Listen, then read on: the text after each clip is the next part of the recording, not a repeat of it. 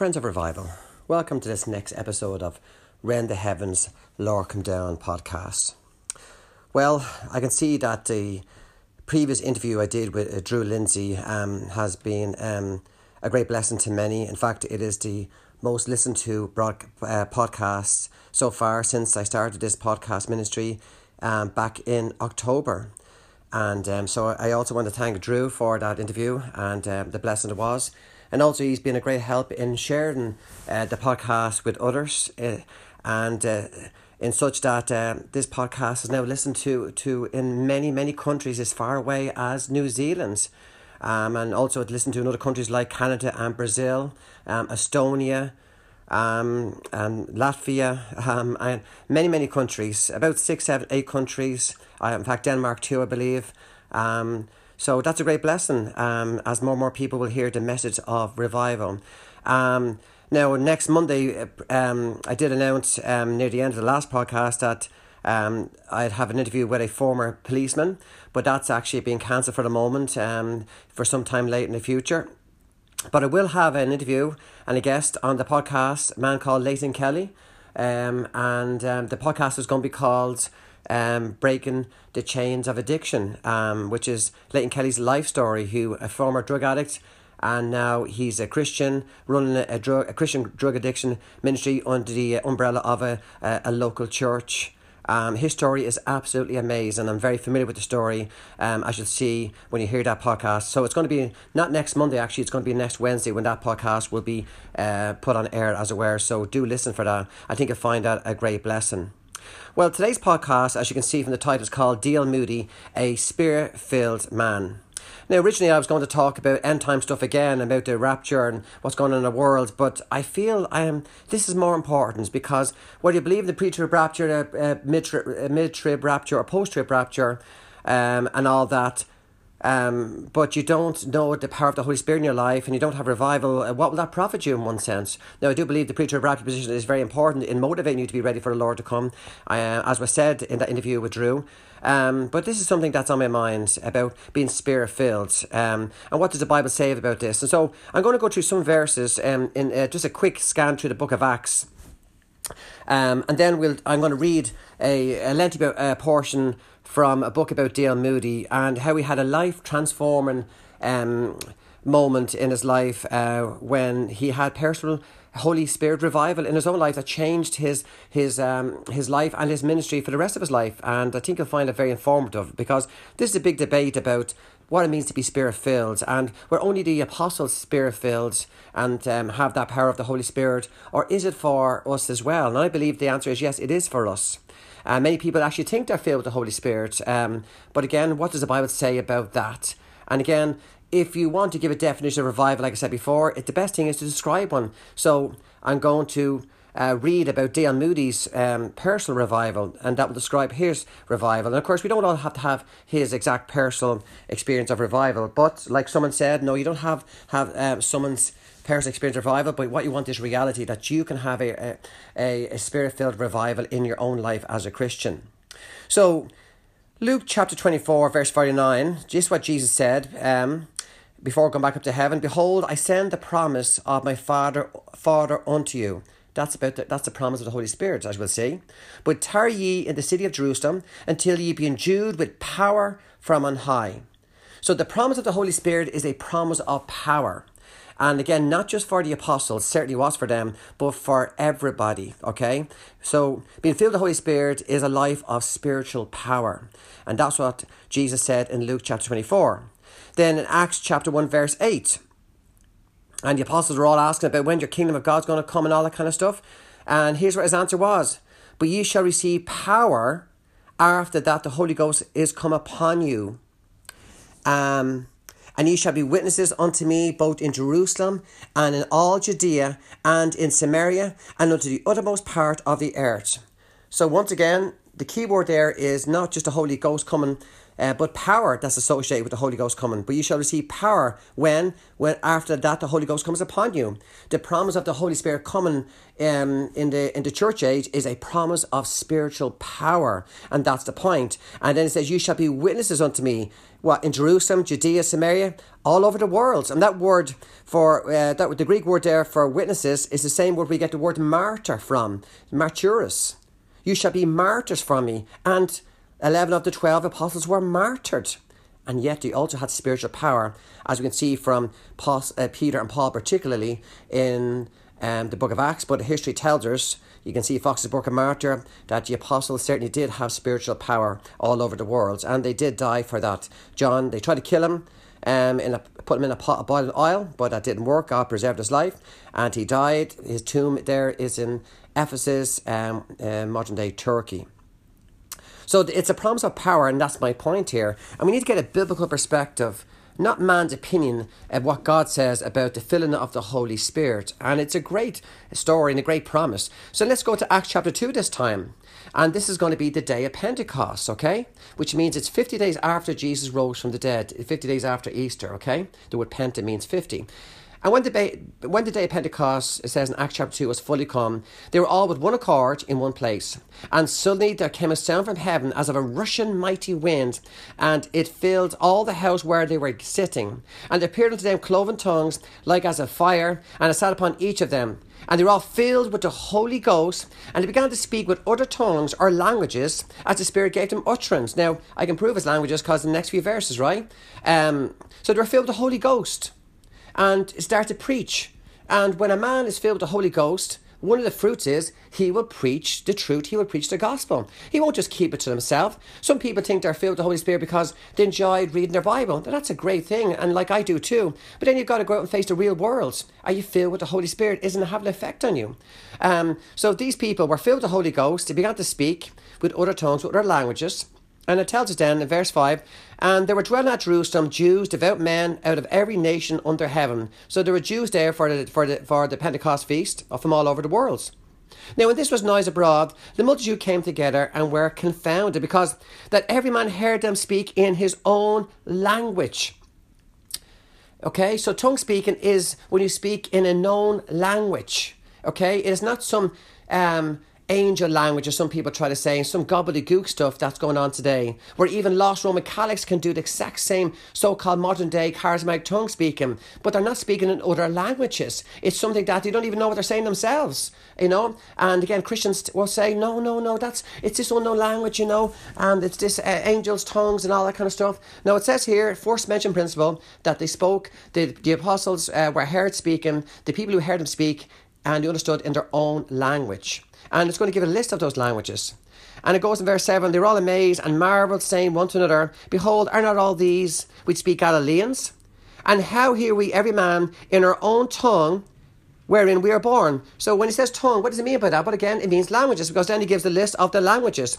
Parthians and Medes and Elamites, and the dwellers in Mesopotamia, that's a big area, and Judea and Cappadocia, in Pontus and Asia, another big area, Phrygia and Pamphylia in Egypt, and in the parts of Libya and Cyrene, and strangers of Rome, Jews and proselytes, Crete and Arabians.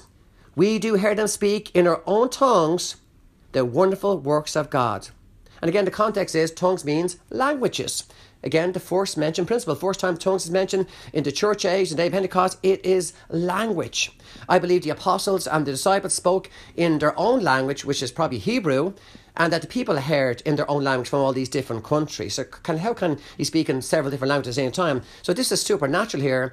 The apostles and the disciples are filled with the Holy Spirit, and they're speaking, I believe, in Hebrew, the gospel, the truth, and the people are listening from all over the world are hearing in their own individual languages from all over the world. It's a miracle. It's incredible. The tongue speaking today does not speak in other languages for the most part, though I've heard some stories that it has happened. For example, I've heard of a story, I think it was an American missionary. He was trying to witness to some tribesman, I believe it was, or something like that, from, say, Africa or something like that. And the guy was hearing in his own language. It might have been South America, actually, sorry. And I think the guy was hearing, and the guy said, you know, you speak very good Spanish, he said to the missionary. And the missionary said, I can't speak Spanish. I wasn't speaking Spanish. The man said, well, I heard in Spanish the gospel. I understood it. That is tongue speaking. But that's biblical tongue speaking, okay? And I need to say that because there's a lot of misteaching about this. And it seems like for the most part the apostles were given this ability to speak in tongues. But I do believe that God, in his sovereignty and in his wisdom, like this missionary story just said, God sometimes gives someone ability to speak in other languages, or at least to be heard in someone else's language. And so that's what they heard. Many languages there were heard. And it says, and they were all amazed and were in doubt, saying one to another, what meaneth this?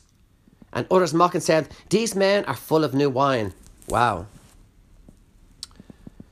So these mockers accused the apostles and disciples of being drunk. Now, why would accuse them of being drunk? Because when you're filled with the Holy Spirit, your character, your behaviour changes. Not to act like a drunken man, but when a man is drunk, he's under the influence of the power of the alcohol. We all know what that's like. I know before I was a Christian, it affected me. And we see to this day people drunk and walking in the street, and it affects others. Some people become like jokers and messers and stuff like that. And talkers. My wife's father, who recently died, when he was drunk, he would become very chatty, where normally he was very quiet. And other people, when they're drunk, they get very angry and aggressive, right? But when someone is drunken, we can tell it affects their behaviour. And the apostles are being accused of being drunk with wine. So Peter now is going to answer that charge.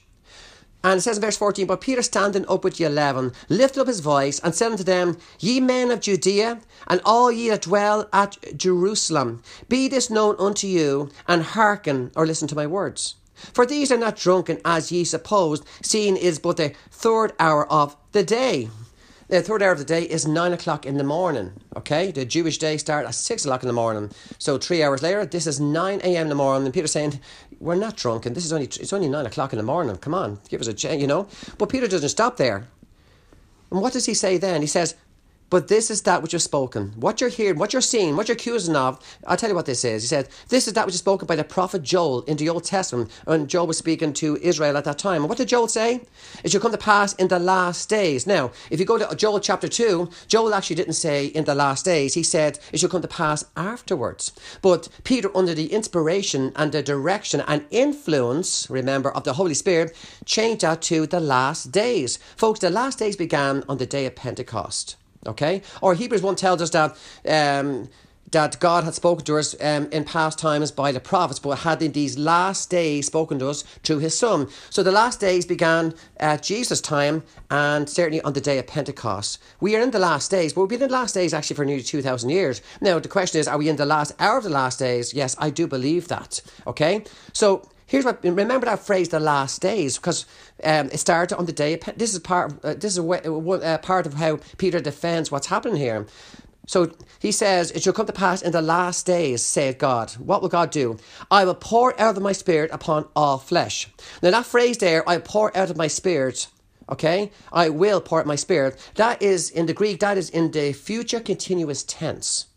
That God is going to be, that means God saying, I'm going to continuously be pouring out my spirit in the last days. I have mentioned this before. It's called revivals. It's called a pouring out of his spirit. It's called about being endued with power from on high, from Luke chapter 24, or receiving power from the Holy Ghost. Okay? But in the future continuous tense. Okay? It's not just a once off that the Spirit of God's going to be poured out. And notice it says, I'm going to be pouring out of my spirit, not pouring out my spirit. The Spirit comes and dwells in believers. 1 Corinthians 6 tells us that our bodies are the temples of the Holy Spirit. That's true. But most of us don't know that power is the problem. Well, the apostles did, and the early church did, and many countries through the centuries called revivals have known that. He said, well, I will continually pour out my spirit upon all flesh in the last days, and your sons and daughters shall prophesy. That word prophesy means to preach. Now, it says sons and daughters. That means that they will preach, and when you are sharing the gospel, you're preaching. Right? Women are not meant to be pastors. That the Bible makes that clear. It's a husband of one wife. And they also mentions women are not meant to usurp authority over the man, not just in church, but in the world. Men are meant to be leaders, providers, protectors. That is definitely God's plan. So some of daughters shall prophesy. So when, as a woman, if you're sharing the gospel, you are preaching. Okay? And in the last days, because the Spirit of God's upon them, and your young men shall see visions, and your old men shall dream dreams. Now, again, do we know the apostles had dreams and visions, right? But again, this is in the last days, and I believe God has been given men and even women dreams and visions in these last days, right? But it comes from God. It's not something that you ask for. And it is stories of Muslims in very Muslim restricted countries having dreams or visions of Jesus Christ. And then, and God, and as many times these visions only last for a couple of seconds. And that seems to be most people's stories. And with these Muslims then, they would then hear the gospel. They didn't get saved because of the vision, but they got to hear the gospel, or they heard the gospel already, and then they saw a vision of Jesus. So sometimes they hear the vision, they see the vision of Jesus first, and then they hear the gospel. Sometimes they've heard the gospel first, and then they see a vision of Jesus, and they get saved. Because it's in a very restricted country where you can't get the Bible, so maybe they heard it from the radio, or someone tried to share with them, I don't know. But there's many stories of that. Now, God doesn't need to do it, of course, but if God wants to do it, he can, because he's God, and don't put God in a box. Certainly don't take God out of Scripture and be in context, but God said in the last days, I'm going to be pouring my Spirit upon all flesh, and one result of that will be that men and women will prophesy, preach, and young men, old men will have dreams and visions. What is wrong with that if God says so? But God is the one who does it. Now, I don't think I've ever had a vision or dream. Sure, many of my listeners maybe haven't either. I'm not going to pretend that I had. I'd love to have a vision from the Lord or a dream, but it's up to God. I'm not going to chase hidden shadows, as it were. But these are the last days, okay, that God's going to do this. And they finished off, and on my servants and on my handmaidens, I will pour out in those days of my Spirit, the last days, and they shall prophesy, they shall preach. And we see that all through the book of Acts. Many times the Bible that you have would say the Acts of the Apostles. I don't think that's a correct title. I don't think the apostles would agree with that either, being men of God, being in heaven too, and humble. It should be called the Acts of the Holy Spirit, because the Holy Spirit is mentioned so many times in the chapters of the book of Acts, okay? Because Jesus promised he would come and he would be with us 24 hours a day. Jesus said, I'll send you another comforter, which means another person just like me. And the Holy Spirit is exactly that. In fact, sometimes the Bible calls him the Spirit of Christ. So that's what it says in Acts chapter 2, okay? And in fact, we're still in Acts 2. So Peter preached that long message. But the point is that they were accused of being drunken with wine. Peter says, we're not drunk with wine. And the reason why they were accused of being drunk with wine, because of their behaviour, when the Holy Spirit was upon them, and they were accused of being drunk with wine. So when you're filled with the Holy Spirit, no, you won't act like a drunken man, but you're under the influence of the Holy Spirit, which means you're under the influence of spiritual power. And it's going to change your behaviour. You hear many stories of people who have a revival, Holy Ghost experience with God, and they are dramatically changed. And people saying, what happened to him? What's happened to her? Do you used to be cranky? Do you used to be angry? Do you used to be fearful? Do you used to be trembling? Do you used to be unbelieving? They've changed, and they're like a firebrand. It's just incredible. And many times people say, I want what they have. And many times people will listen to them, and you see fruit in their lives as well. That's the Holy Spirit coming upon them, as promised in the last days. So every Christian is filled with the Holy Spirit, but not every Christian knows the power of the Holy Spirit. And these are examples. And when you do have the power of the Holy Spirit, one of the things you'll see is you'll be prophesying, you'll be preaching, and people are going to notice. And you're going to be accused of falsehood, of course. Maybe being drunk with wine as well. So moving down in Acts chapter 2. And let me see here. Because it's a long sermon, as I said. I have a reference markedly wronged here. I just want to make sure I get my verses right here. I don't think I do, sorry. Yes, verse 37 of chapter 2. Peter is coming to finish this sermon. And when he finished the sermon, here's what the reaction is. Now, when they heard this, the people were listening from all these different countries and in their different languages. When they heard this, they were pricked in their heart, convicted. And he said unto Peter and to the rest of the apostles, Men and brethren, what shall we do? What did Jesus say about the Holy Spirit? And he shall convince or convict of sin, righteousness and judgment. You can't do it. I can't do it. But when you've got the power of the Holy Spirit in your life, this is what you're going to see. People are going to be convicted of sin, righteousness and judgment. You're going to be convicted of it too, whether you're saved or lost. Okay? You're going to be convicted of sin, righteousness and judgment. Sin, so you need to get saved. And as a Christian, you need to repent of, whatever that may be. And I think there's a lot of sin we as Christians need to repent of today in a lot of ways, particularly the love of the world and the things of the world. But anyway, that's what the Holy Spirit does. And so the Holy Spirit is convicted these people. And so Peter says, then Peter said unto them, repent and be baptized, every one of you, in the name of Jesus Christ for the remission of sins, and you shall receive the gift of the Holy Ghost. What was the order? You get saved first, you get baptized, and then you receive the gift of the Holy Ghost. When you get saved, that's when you receive the gift of the Holy Ghost. You can't receive the gift of the Holy Ghost until after you're saved. He comes and dwells inside you, and your body becomes his temple.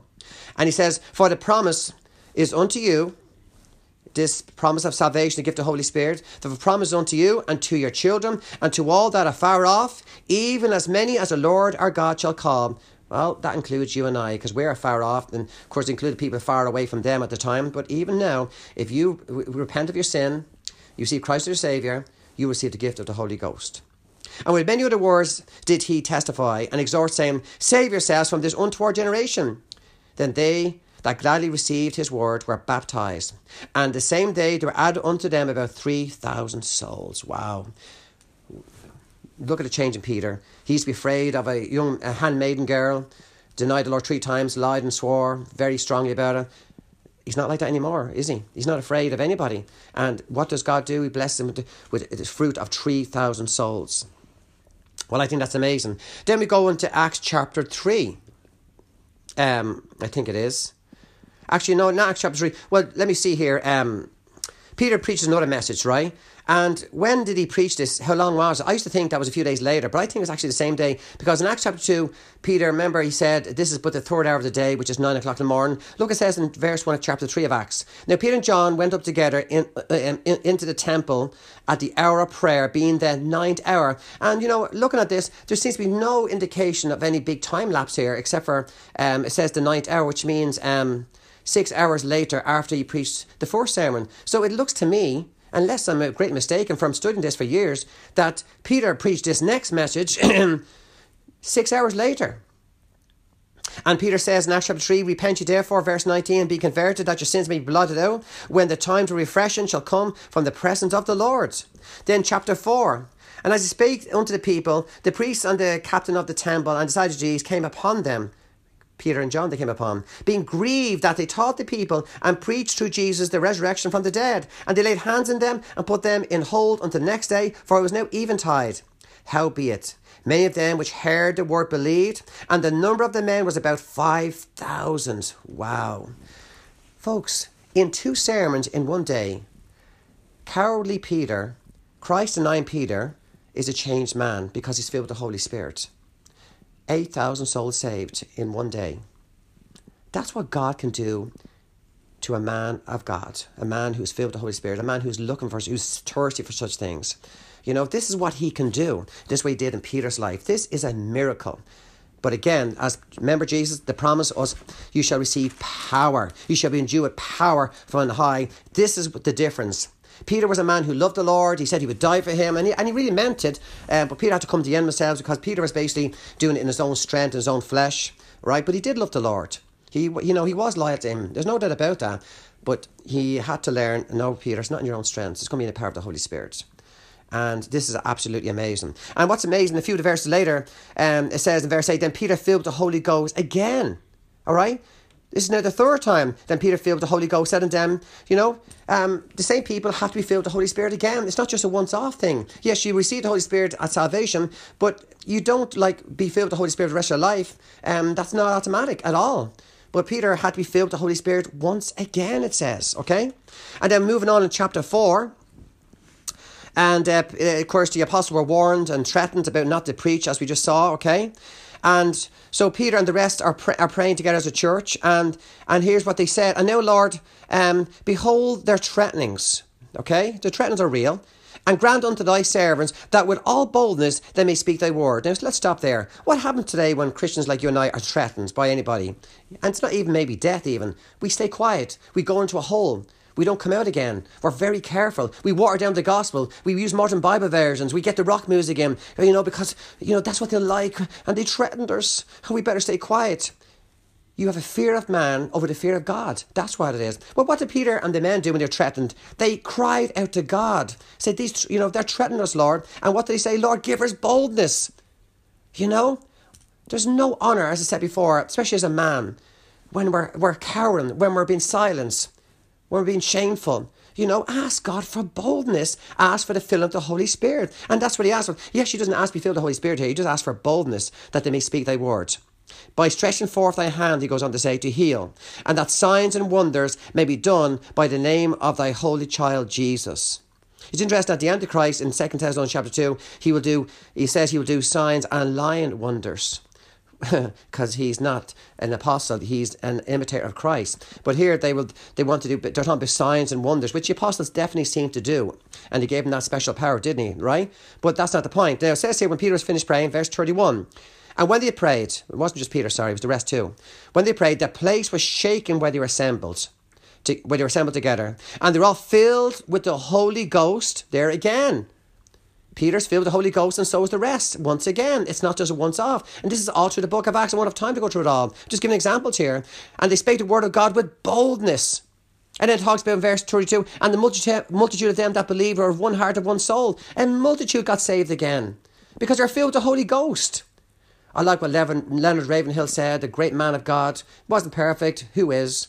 What did he say one time before he died in 1994? He said, a man, excuse me, a man only has to be filled with the Holy Ghost for 1 hour and can change the history of a nation. Now, you won't find that in the Bible, but the principle is there. And history has shown that to be true. Absolutely true. What God did with, for example, George Whitefield and John Wesley in the 1700s in England and America, particularly England, because Europe was going through a revolution. Many countries like Spain and France were facing a revolution to get rid of the monarchy and the royal family. In fact, England today would not have a royal family. They're heading the same way as these revolutions in France, and they were quite bloody. And the French Revolution particularly was actually bloody against Christians, And so they were having a revolution, getting rid of the royal family. There was anarchy going on, right? Anti-monarchy sentiments, right? And England was heading for the same way. It was a wicked country. They said there was open fornication going on in the streets, all kind of wickedness. But God sent a revival to England and used George Whitefield and John Wesley in a powerful way, because they were filled with the Holy Spirit. In fact, that's where the Methodist Church came from, through George Whitefield and John Wesley, because they were filled with the Holy Spirit. So in one sense, God did change the history of the English nation. The royal family would not be around today, which is in trouble, of course, but it wouldn't be around today but for the revival that came in the time of John Wesley and George Whitefield, two men that were filled with the Holy Ghost, and God used them powerfully. Okay? So I do believe Leonard Raven is true. That man only has to be filled with the Holy Ghost for 1 hour and can change the history of a nation. Oh, how true that is. How true that is. And we're going to look at D.L. Moody in a minute here. God certainly used him in a powerful way, just like that. So let's move on to Acts chapter 6 here. I wish I could spend more time, but I can't, And I'm not even using notes here. I'm just going by my life experience, my study of the Bible. I have notes marked on my Bible in yellow and brackets and underline, because I've been studying this for 30 years nearly. I'm 30 years saved next month. And so I've been looking at this, and I've been looking at this from both sides, and this is what I believe the book of Acts is a book of revival. And when revivals happen, let's look at the book of Acts, let's compare it. You'll see it's just like the book of Acts all over again. Incredible thing. So in Acts chapter 6, it's time to pick some deacons, because the apostles are just flat out, they end up like serving tables and stuff like that, and they're not, the ministry is being neglected, right? It's not because they were lazy, but what they prioritized, the preaching and praying, was what could not be stopped, because that's what the church is there for. The church is not meant to be a social club, which is becoming like, and social evangelism. No, it's meant to be an aggressive soul winners, preaching the kingdom of God. That's what it's about. And they knew that. So what did the apostles say? They said, wherefore, brethren, talking about the people there, the church, look ye out among you 7 men of honest report, right? A good testimony, honest report, testimony, full of the Holy Ghost and wisdom, which may appoint over this business. So, yes, pick 7 deacons, but they better be filled with the Holy Ghost. That's what it says. Okay? And the apostles go on and say, but we will give ourselves continually to prayer and to the ministry of the word. Okay? Because the gospel must be preached. And some people have a great gifts in ministry and doing things behind the scenes. My wife is like that. She's a great organizer, she's behind the scenes person, and we all should help, but I don't believe that's where my gifts lie. I believe my gifts lie in what I'm doing now. I love to preach the word, because I know that is the truth that changes lives forever. I've seen it in my own life and many others. Okay? So it's not as if they were lazy, and we certainly shouldn't use excuse, I'm not going to do anything, I'm just going to preach and pray. No, these are the apostles, no, and if you're called, yes, but don't be lazy. They just said, look, the preaching and the praying can't stop. So give us help. Pick 7 men that will help us do this. But men who are full of the Holy Ghost, though, mind you. Not just, anybody. And the same pleased the whole multitude. And they chose Stephen, a man full of faith and of the Holy Ghost. Well, that's Stephen's one of the men that picked. But that's important. A man full of faith, a belief, and of the Holy Ghost. I think that's amazing. And a result of this, and the word of God increased, verse 7, the number of disciples multiplied in Jerusalem. It was a great decision, wasn't it? I believe that the Holy Spirit was involved in this idea. We need we need deacons. And it proved to be true. And because he chose those men who full of the Holy Ghost, not just Stephen, the gospel spread. And one of those men, by the way, was Philip the evangelist, who God greatly used in revival in Samaria. I mean, there's just great stories in the book of Acts. It's just a great study. In fact, and you don't even have to go deep. You just read it. It's a great story. It's the history of the early church, which we have gone so far from today. But Stephen was a man full of the Holy Ghost. Right? Well, Stephen then preaches in Acts chapter 7, and he gives a history of the Bible, I suppose, and the history of God dealing with Israel to show that Jesus Christ is the Messiah, and we don't have time to read that. It's a great sermon that he preaches, okay? So he comes to the end of his sermon, and Stephen was not somebody to hold back. Stephen, was not into this watered-down gospel that we see today in so many churches. And here he says in verse 51, near the end of his sermon in Acts 7, ye stiff-necked and uncircumcised in heart. Ooh, hold on, Stephen. No. Ye stiff-necked and uncircumcised in heart and ears. Ye do always resist the Holy Ghost, as your fathers did, so do ye. Wow. So do ye. Which of the prophets have not your fathers persecuted, and they have slain them, which show before of the coming of the just one, John Jesus, of whom you have now been the betrayers and murderers, they crucified him, who have received the law by the disposition of angels, and have not kept it. And here's the reaction. When they heard this, they were cut to the heart, and they gnashed on him with their teeth. Oh, wow. But he, being full of the Holy Ghost. He didn't say the stuff in the flesh.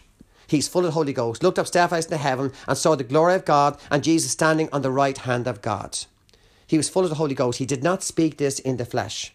We already know that he was full of the Holy Ghost because he wouldn't have been picked as a deacon, would he? The Bible tells he was full of the Holy Ghost when he said these things. And as a result of that, Stephen was the first martyr of the church. Some people have jokingly said Stephen was the first Christian to be rocked to sleep. There you go. That's a joke.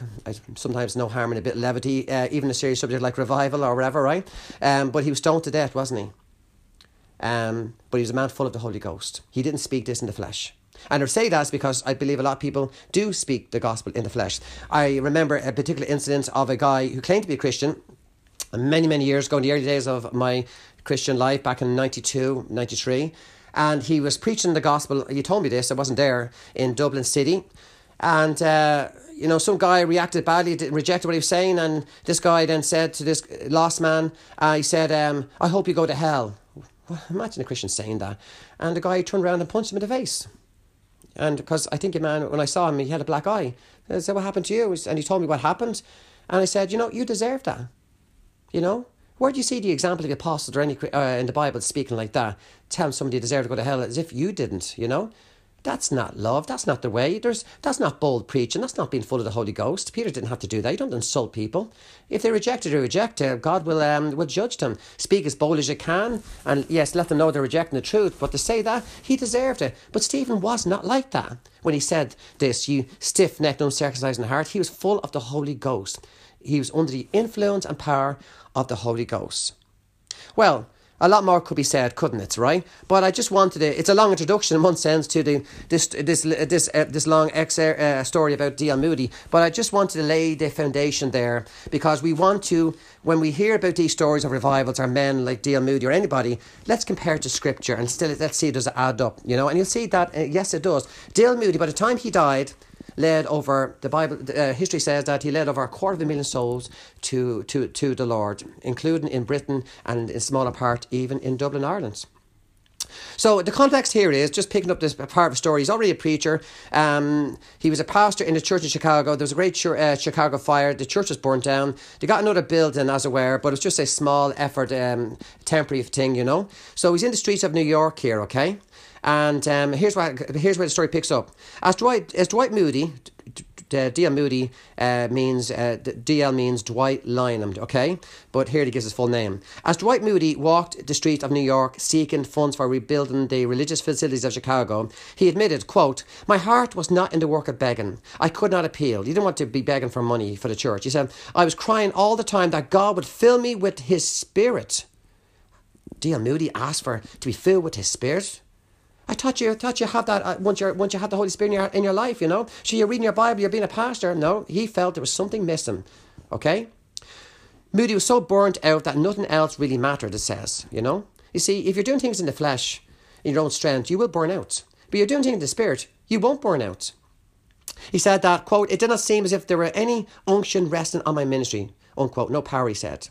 He had endured almost 4 months of intense spiritual agony.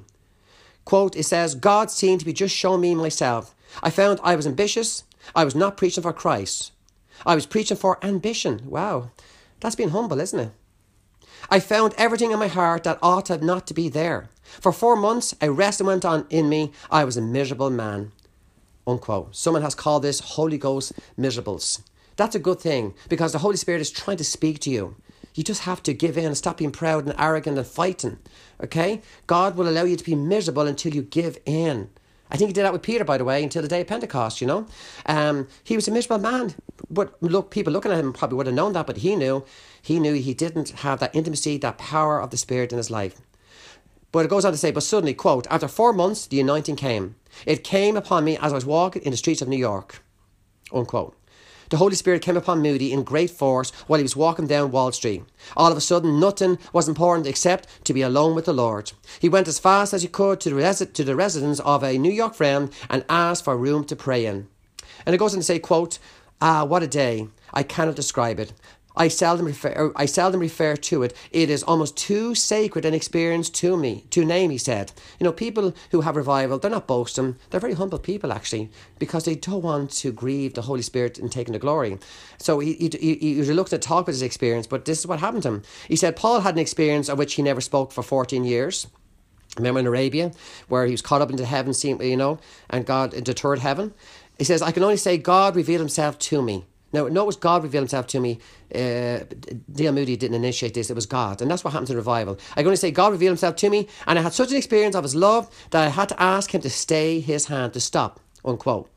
Okay? It is such an experience of his love. In, let me see here, Romans chapter 5, "And the love of God is shed abroad in our hearts by the Holy Ghost." That's what he was talking about there.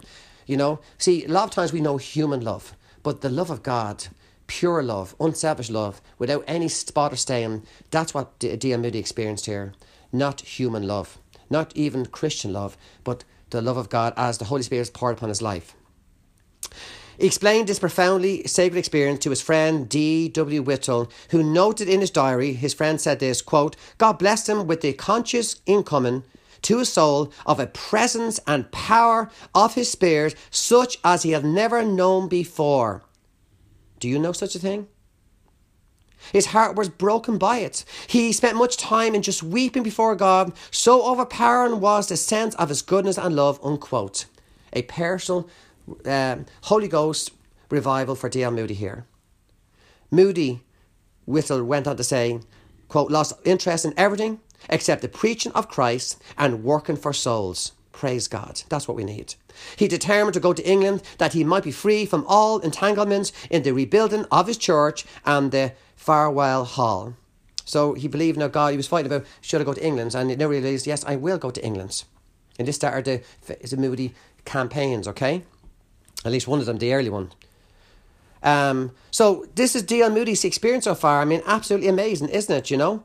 And it goes on to say, while Moody tarried in New York in late 1871, M.K. Jessup, a member of the city's religious power elite, approached him to reconsider relocating to their city. Perhaps God was closing Moody's work in Chicago and basically go to New York, right? This man's asked him, will you go to New York instead? Given the fact that he had lost every facility he had laboured so hard to build in Chicago. Jessup wrote to Farwell to inform him that, quote, Moody and I had quite a talk of getting hold of the masses in this city, New York City, and my mind has rather been led to the fact that Moody is the man to come here and enter upon this work. We must do something in a large way for the mass in this city, unquote. He told Farwell that they all needed to pray for guidance. New York did not want to take Moody from Chicago unless it is the Lord's will. Well, that's a good attitude. But should Moody decide to move, Jessup promised, quote, I should be willing to take the expense on my shoulders of caring for Moody's needs. In the same way, Farwell cared for him in Chicago. So this man wants, Mr. Jessup, he wants Moody to come and do work in New York City. He said, I'm willing to pay for him if that is God's will. To be fair to him, you know? But was it God's will?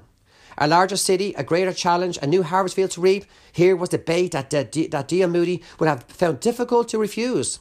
But Moody's recent experience with the Holy Spirit set him free from the mania that sees every great need as a call. How true that is. So he refused that offer. I want to skip some details just for time's sake here, okay? And he's going to decide to go to Britain eventually here, but he doesn't feel that God wants him to do work in New York City, right? Goes on to say, one night in Brooklyn, New York, Moody introduced a congregation of Central Presbyterian Church to G. Campbell Morgan. This is a great man of God. You should read the story about G. Campbell Morgan, a man who knew about the Spirit-filled life and would teach it. Some of these great men lived together. Anyway, G. Campbell Morgan introduced him to church, a speaker from Great Britain. Moody fascinated listeners with the story of how Morgan was filled with the Holy Spirit after he struggled 5 hours in prayer over God's call to ministry. Moody then said that, quote, at the end of those 5 blessed hours, he was filled with the Spirit and decided to be a messenger of the Lord, unquote. So Moody described his church, G. Campbell Morgan here, he had the experience of a revival, blessing, and he knew what it was like to be filled with the Holy Spirit in his life. Moody, who increasingly stressed the need for a filling with the Holy Ghost for anyone who hoped to lead a truly productive life for Christ, celebrated a special blessing given to Morgan. He wanted to say that, quote, in all like manner, the disciples were all dead failures until they became filled with the Spirit of God. He's absolutely right. Just read the story of the disciples. They were definitely failures. They were fearful, fighters, selfish, all that kind of stuff. They were dead failures until they became filled with the Holy Spirit. They all bungled until Pentecost, he said. Rest assured, no man is fit for God's service until he is filled with the Holy Spirit. Wow. That is powerful stuff, isn't it? Let me see here. I don't want to, again for time's sake here. Yeah, I think I'll go on. This podcast will go on a few minutes longer than I normally do. And I'd like to do around 40 minutes, but I just feel you don't want to miss this. Moody could be given to overstatements. People indeed could infer that he personally had been unfit for God's service until his penetrating experience with the Holy Spirit in New York in autumn of 1871. This, of course, was untrue. Moody had been used mightily by God for several years. Nevertheless, the quality of his relationship with God and his discernment of the difference between God's call and man's was so sharpened, and his power in ministry so enlarged that it sometimes seemed to him as if he had scarcely been alive, let alone useful, until that blessed time. Many people, when they have this personal revival experience with God, with the Holy Ghost, they will actually sometimes feel as if they felt, I felt like I wasn't saved until then. No, they were. But God came upon them so powerfully, so real, and set them free from all fears and failures and beset and sin and whatever else. They felt they only got saved then when they had that personal revival experience. But they were saved, but now they were filled with the Holy Spirit and they knew it. After Moody's personal Pentecost, as was called, he displayed more openness to the leading of the Holy Spirit. Consequently, he was set free to pursue a path that initially appeared as absurd as his move from business to a full-time ministry had looked a decade earlier. In early 1872, he felt a pull to Britain that was too strong to ignore. He maintained that he had only one purpose. He wanted to sit at the feet of some of the brilliant English Bible teachers whom he had met in 1867 in order to gain a deeper knowledge of the sacred scriptures. Folks, especially men, sit at the feet of godly men who believe in the power of the Holy Spirit. Don't listen to the skeptics and people are full of unbelief. That's what D.L. Moody did. Ambition to go abroad and become one of those men who boasted of ministry in foreign country, apparently played no role in Moody's desire to go to England. Ambition of this sort actually wearied him. In 1867, he'd been asked to come back and do an extended preaching tour, but he declined. Instead, for this trip, he wanted to study, listen, and spend time seeking the Lord's guidance about the future. So he went to England basically on a spiritual kind of, holiday to learn from these great men, not to preach. Just remember that. It was rather a long way to go for a Bible study and a retreat all the way to England, but Moody could get no rest from this desire. It seems that the Holy Spirit is leading him, go to Britain, learn from these men. But I think God has another purpose for him too. Therefore, in June of 1872, he set sail for England. This time he travelled alone. For a brief trip, Emma, his wife, and the children could stay behind. In any case, there was no money for the entire family to travel, even for a short time.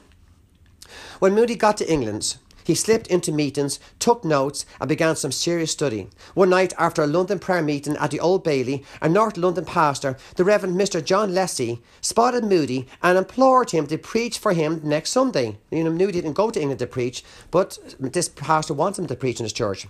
Moody, at first reluctant, finally agreed. He preached a morning service, and people seemed indifferent to his words. Nothing happened in the morning service, no response from the people. Then again, most churches today, that's normal. They don't expect any response. No people crying out to be saved or crying out for God to revive them or repent from sin. You don't hear that anymore. But in those days, they knew something was wrong when there's no response. So there's no response in this morning service that he preached. But the evening service was quite different story. He told his son William, D.L. Moody's son William, sometime years later, that when he preached to the same congregation on the Sunday evening in the same New Cork Congregation Church, he said, quote, at 6:30 in the evening, it seemed while he was preaching as if the very atmosphere was charged with the Spirit of God. There came a hush upon all the people and a quick response to his words, though he had not been much in prayer that day and could not understand it. So he seen this incredible response from the congregation in the evening service, but he saw from the same people nothing in the morning service. And he couldn't understand this. He hadn't been praying much about this preaching. Remember, he was asked in short notice. After the sermon, Moody asked for people who desired to become Christians to please stand. All over the church, people were standing. Assuming his call was misunderstood, he followed this with, quote, all of you who want to be a Christian, just step into the choir room. So many people crowded into the room that extra chairs had to be pulled in. So remember, go back to that. It says all over the church, people were standing when he asked people who want to become Christians. Nearly the whole church stood up, which is amazing.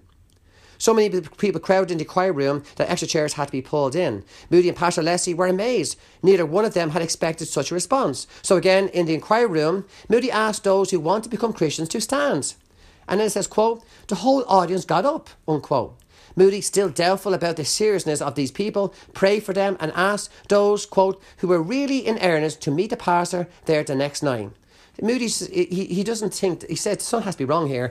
They're all wanting to be saved here. But I don't understand it, because the same people that weren't interested in the morning service. So I think, he's saying, think about it, come back the next night, and then we'll see the real ones who are interested. The following day, Moody sailed across the Irish Sea, expecting to visit some Irish Bible teachers, among them most certainly brothers F.C. Bland. But Moody had no sooner reached Dublin, Ireland, than John Leslie sent an urgent dispatch imploring Moody to return because more inquirers came on Monday night than had been present on Sunday. Remember he told people to come back on Monday night to the pastor? Well, more, not only did they all come back, but more came back. Unbelievable. Moody took the next ferry back to England. When he made it to North London, he preached and ministered for 10 days. 400 people made professions of faith and joined Leslie Church during this local revival. 400 people getting saved in one church. But again, Moody can't understand, how could this be? Now, this is the best part. What's the story behind? Why did Moody have no response in the morning service, but then nearly everybody wants to get saved in the evening service? This outpouring of the Holy Spirit astounded Moody. Sensing that prayer must be somewhere underneath the community's response to his preaching, he said, quote, I want to know what this meant. I began making inquiries and never rested until I found a bedridden girl praying that God would bring me to that church. He had heard her and brought me over 4,000 miles of land and sea in answer to requests. So did you hear that? There was a young woman, who was praying in her bed to bring D.L. Moody to this church. He found that out later. That's one of the things he found out. Moody's remarkable discovery centres on an incident that defies all probability for coincidence and can be best attributed to the promptings of the Holy Spirit. Okay, so he found out about this girl, but how come all this happened? That she was praying like this, and he came over to England and he ended up preaching. He wants to get more details here. In 1872, there was a bedridden young woman, this is the same one, named Marianne Adlard, who was, quote, twisted and distorted by suffering, unquote. Despite her painfully infirm condition, she spent many hours daily in prayer. In bed, by the way, she was bedridden, sick, but she spent many hours in prayer. An intercessor for her new core congregation church, she had been asking God to send revival to this congregation, quote, of which she was a member, and yet into which even then she never came, unquote. She never was able to visit her own church because she was too sick, but she had prayed for revival to come to her church for many, who knows how long. But she was an intercessor. On one occasion, while reading an issue of R.C. Morgan's periodical called Revival, later titled The Christian, she read a story of a man named D.L. Moody in this article, who was doing a significant work among Chicago's poorest children. She saved the article, kept it under her pillow, and began to pray. She began to pray, quote, "O Lord, send this man to our church," unquote. Wow. Doesn't know him, just read about him in this article about in Chicago. She's in England. Lord, send this man to our church. She prayed in her bed. G. Campbell Morgan, who years later became pastor of Leslie's church, knew Marianne Adlard well. Once on a pastoral visit, he elicited or asked her side of this remarkable story. Tell me about this story about praying for D.L. Moody. He goes on to say, when in 1901, G. Campbell Morgan says, when in 1901, I was leaving England for America, I went to see her. She said to me, G. Campbell Morgan, this girl who was praying for Moody, just what she said, quote, "I want you to reach that Bertie book," she said, unquote. Morgan says, I did so, and turning to February the 5th, I saw in the handwriting I knew so well, D.L. Moody, and from this particular psalm. Then Marianne Adler said to me, she said about Moody, he wrote that for me when he came to see me in 1872, and I prayed for him every day till he went home to God, unquote. Imagine that. She prayed for D.L. Moody every day till he went home to die. Now, this revival took place in 1872, and D.L. Moody died in 1899, so that's 27 years of praying for him. No wonder D.L. Moody was powerfully used. Continuing, she said, this woman, "Now, will you write your name," she said to G. Campbell Morgan, "on your birthday page, and let me pray for you until either you or I go home," unquote. He says, I shall never forget writing my name in that book. To me, the room was full of the presence of God. I have often thought of that hour in the rush of my busy life, in the place of toil and strain, and even yet, by God's grace, I know that Marianne Adlard is praying for me. And it's for this reason that to her, in sincere love and admiration, I have dedicated my book called The Practice of Prayer.